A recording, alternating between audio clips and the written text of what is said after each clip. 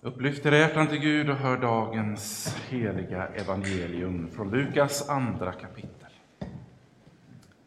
Vid den tiden utfärdade kejsar Augustus en förordning om att hela världen skulle skattskrivas. Det var den första skattskrivningen och den hölls när Quirinius var ståthållare i Syrien. Alla gick då för att skattskriva sig, var och en till sin stad. Och Josef, som genom sin härkomst hörde till Davids hus, begav sig från Nasaret i Galileen upp till Judeen, till Davids stad Betlehem, för att skattskriva sig tillsammans med Maria, sin trolovade som väntade sitt barn. Medan de befann sig där var tiden inne för henne att föda, och hon födde sin son, den förstfödde.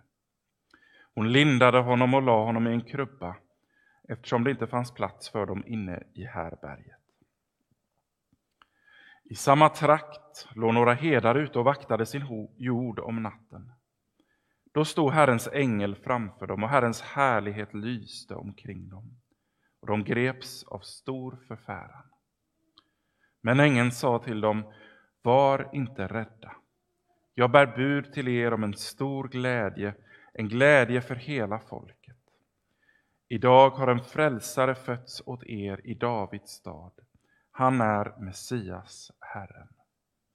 Och detta är tecknet för er. Ni ska finna ett nyfött barn som är lindat och ligger i en krubba. Och plötsligt var det tillsammans med ängeln en stor himmelsk här som prisade Gud. Ära i höjden åt Gud och på jorden fred åt dem han har utvalt. När änglarna hade farit ifrån dem upp till himlen sa herdarna till varandra: låt oss gå in till Betlehem och se vad som har hänt och som Herren har låtit oss veta. De skyndade iväg och fann Maria och Josef och det nyfödda barnet som låg i krubban.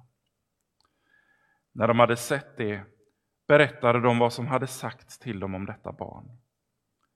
Alla som hörde det häpnade över vad herdarna sa.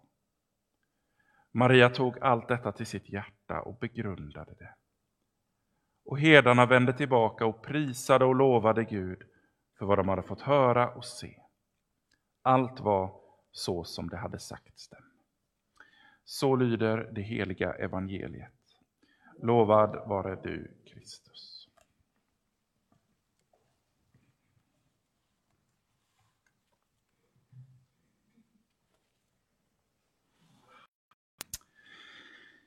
När jag för några dagar sedan funderade på predikan till julnattsmässa och juldag så satt jag vid datorn och funderade. Och så plingade det till i datorn. Kom en sån här nyhetsflash med nya restriktioner som rullade in. Ett nytt budskap om avståndstagande. Eller avstånd i alla fall till varandra. Och det här med avstånd, det verkar vara någonting som inte bara har med coronapandemin att göra. Utan någonting som finns i vår värld på ett så tydligt sätt och bland oss människor. Min bedömning är i alla fall att vi lever i en allt mer polariserad tid. Det blir större och större avstånd mellan människor. En hårdare debatt och samtalsklimat. Ytterkanter gör sina röster hörda och ropar väldigt starkt. Det blir polarisering, det blir avstånd. Och mitt i detta får vi då fira jul. Vi får tänka på att vi har en Gud som går i motsatt riktning. Inte avstånd utan närhet. Gud väljer att komma oss nära. Det är ju hela julens evangelium. Gud står inte ut med ett avstånd mellan sig och oss. Han kommer oss till mötes.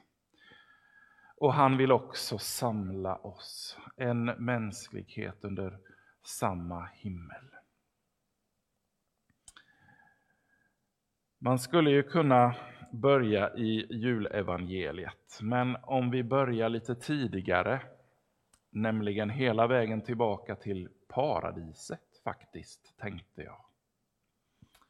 Det paradiset som Gud skapade för människan att leva och bo i, för så var det ju faktiskt.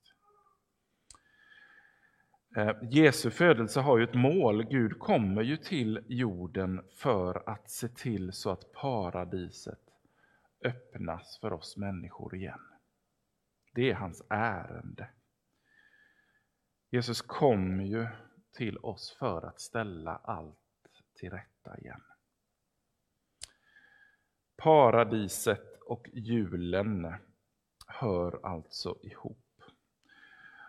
Och vi kanske inte tänker på det så mycket, med mycket av våra jultraditioner. Bakom dem så finns faktiskt julevangeliet som en slags predikan. Mycket av det som vi tänker är profana saker har så att säga en klangbotten bakom sig i julens evangelium. Vi försöker alltså, kanske medvetet eller omedvetet, återskapa paradiset i våra jultraditioner. Vilka är det som har namnsdag den 23 och 24 december? Och det är ju Adam och Eva. Vad är julgranen för något träd? Jo, det är ju livets träd där i paradiset. Alltså inte kunskapens träd, det trädet som Adam och Eva inte fick äta av, utan livets träd, det som de fritt fick äta av. Traditionen med julgran kommer ju från Tysklands medeltida paradisspel. Så pyntet i julgranen bestod i begynnelsen, så att säga, av ätbara saker. Det är livets träd. Det paradisiska friheten att få äta fritt av det som Gud ger. Stjärnan i toppen behöver vi inte säga så mycket om. Naturligtvis Betlehemsstjärnan. Julgransljusen som får oss att tänka på profetorden som vi hörde om folket som vandrar i mörker, men som ska se ljus. Det är ju något alldeles speciellt med julen. Genom 2000 år så är det inte mycket som består. Men en födelse i marginalen i en liten stad i Orienten har en sån kvalitet, verkar det som. Att det år efter år, sekel efter sekel växer över hela jorden. Den här födelsen i marginalen rör vid hjärtan och rör sig brett ut i folklagren. Och man kan ställa sig frågan varför. Är det så att vi där i krubban ser det som är djupt, djupt mänskligt? Och är det så att när vi ser ner i krubban på Jesusbarnet så föds ett hopp i oss? Någon form av tröst mitt i svåra tider. Någon form av ledning i en allt mer vilsen kultur. Och kanske ser vi också där förlåtelse när man sjunker av alla skuldkänslor.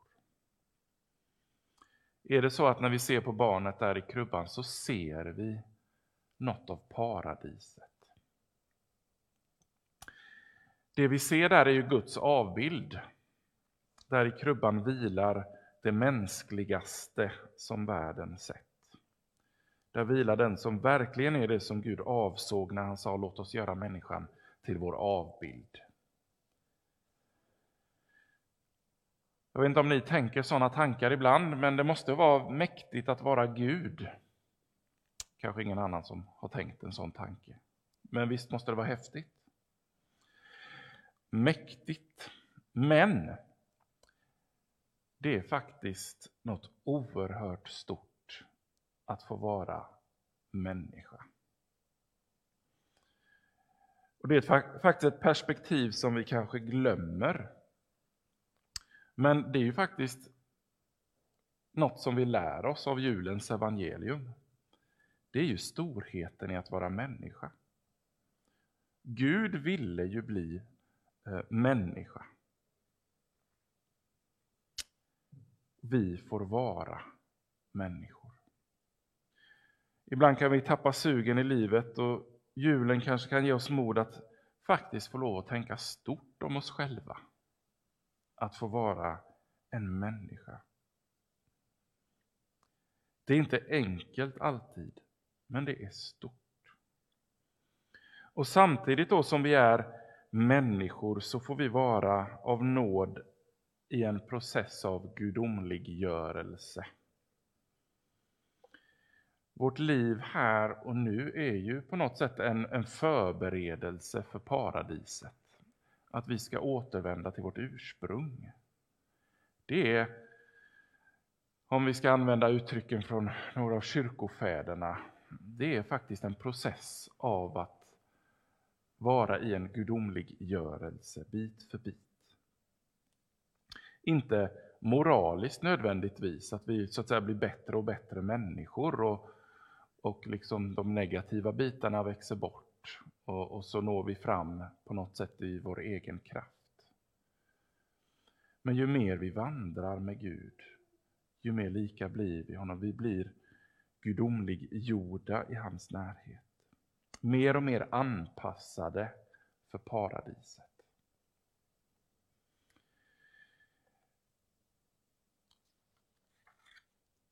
Kanske är det ur detta som vi får ta emot en julefrid. Det där med julefrid är ju inte bara en mysig känsla, även om vi nog alla tycker att det är någonting underbart. Med den här känslan av jul och frid. Men den julfriden den kommer ju ur vetskapen att Gud har blivit en av oss. För att ta oss vid handen och leda oss till paradiset. Det är den friden och freden som änglarna sjöng om. Ära åt Gud i höjden och frid på jorden.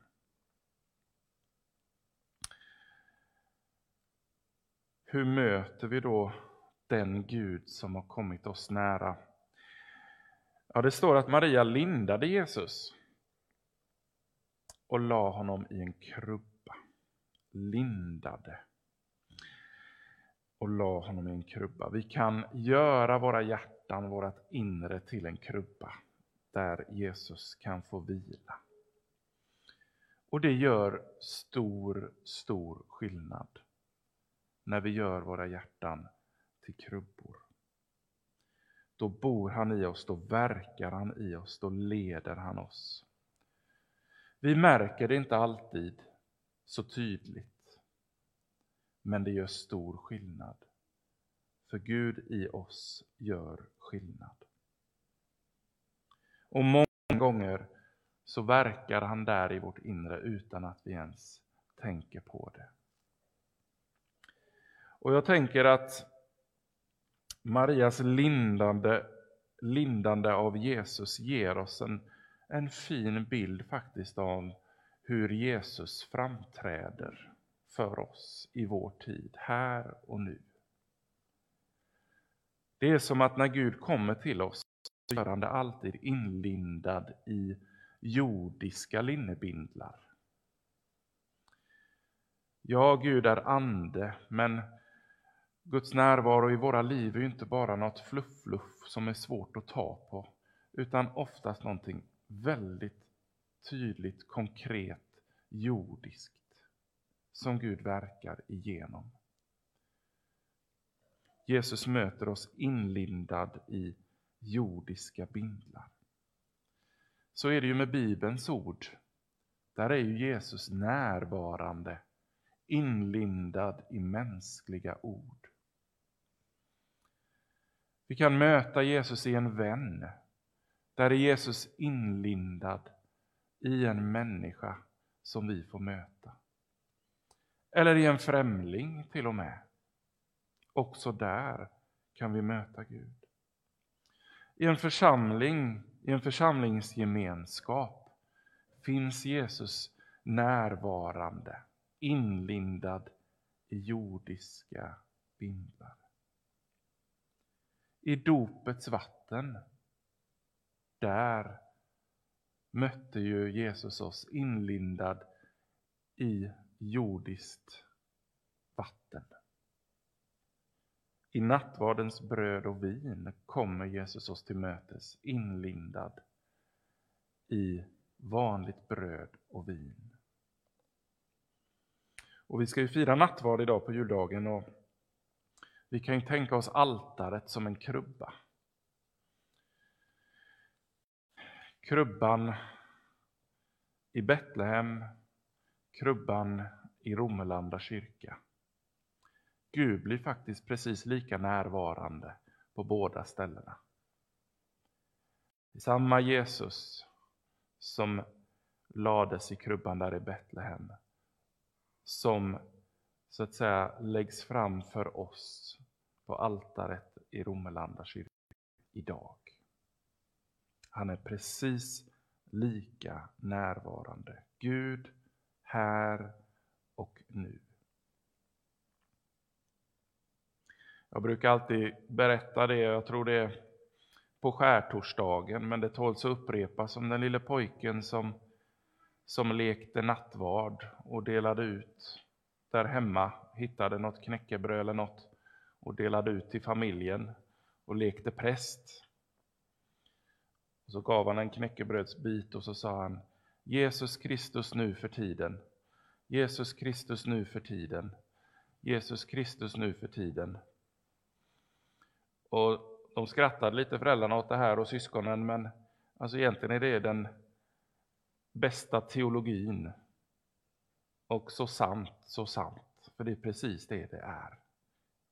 När vi tar emot nattvardens bröd och vin så är det Jesus Kristus nu för tiden. Här och nu. Gud för oss samman. I en polariserad och en splittrad värld så samlar han oss kring sig själv. Och vi kallas att liksom herdarna, när vi hör talas om detta, få bege oss till krubban. Bege oss fram till altaret, falla på knä. Begrunda, ta in, ta emot. Ta emot vår Gud som kommer oss nära. Amen.